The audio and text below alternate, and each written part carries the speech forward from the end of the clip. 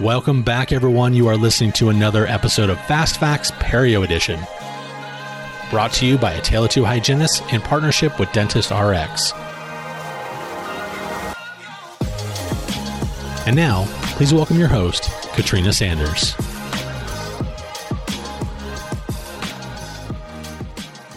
Hello, and welcome to Fast Facts Perio Edition.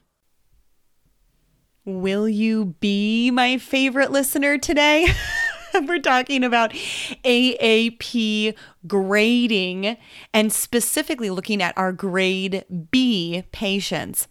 Last week, we looked at grade A patients that present with a slow rate of progression of the disease process.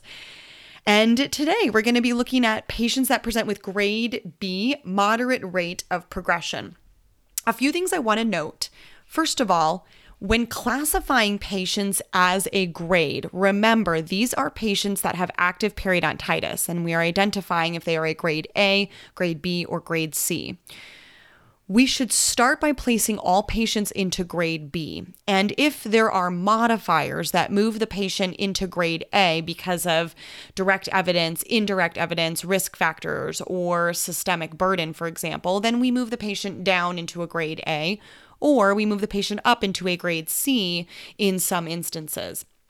But most patients are going to fall in a grade B moderate progression situation. From a progression process, first and foremost, direct evidence-wise, the patient will have experienced some attachment loss over the past 5 years, but not any greater than 2 millimeters of clinical attachment loss. So again, this would be a longitudinal data study in which you're looking at radiographic bone loss or clinical attachment loss over the past 5 years. If the patient has radiologic bone loss in tandem with their age, we're looking at anywhere between 0.25 to 1.0 being the range for how we would identify the numerator and denominators of bone loss and age.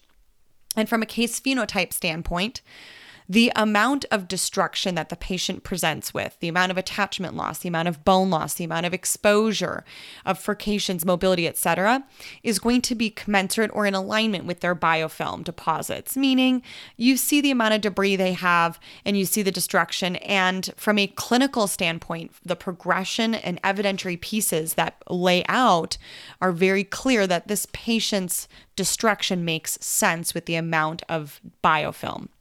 From a grade modifier standpoint, this could be a patient who is a tobacco smoker, but smokes less than 10 cigarettes a day. This patient could also be a diabetic patient. However, this diabetic patient has controlled their hemoglobin A1C under 7.0%. And finally, when looking at the risk of systemic impact of periodontitis, this could be a patient, for example, that has a high sensitivity C-reactive protein marker anywhere between 1 to 3 milligrams per liter.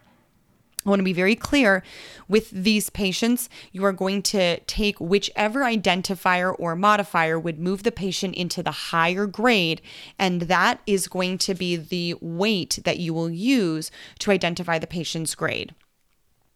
Speaking of advanced grades, stay tuned as next week we talk about grade C of the periodontal disease process and what this means for our patients with advanced progression of disease.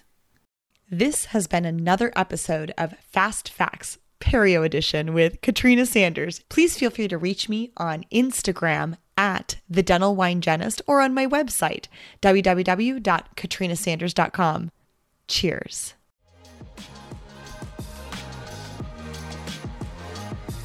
Thank you for listening to another episode of Fast Facts Perio Edition, brought to you in part by Dentist RX, makers of the IntelliSonic line of power brushes. Find out more by visiting their website at dentistrx.com. We'll see you next week for another Fast Fact.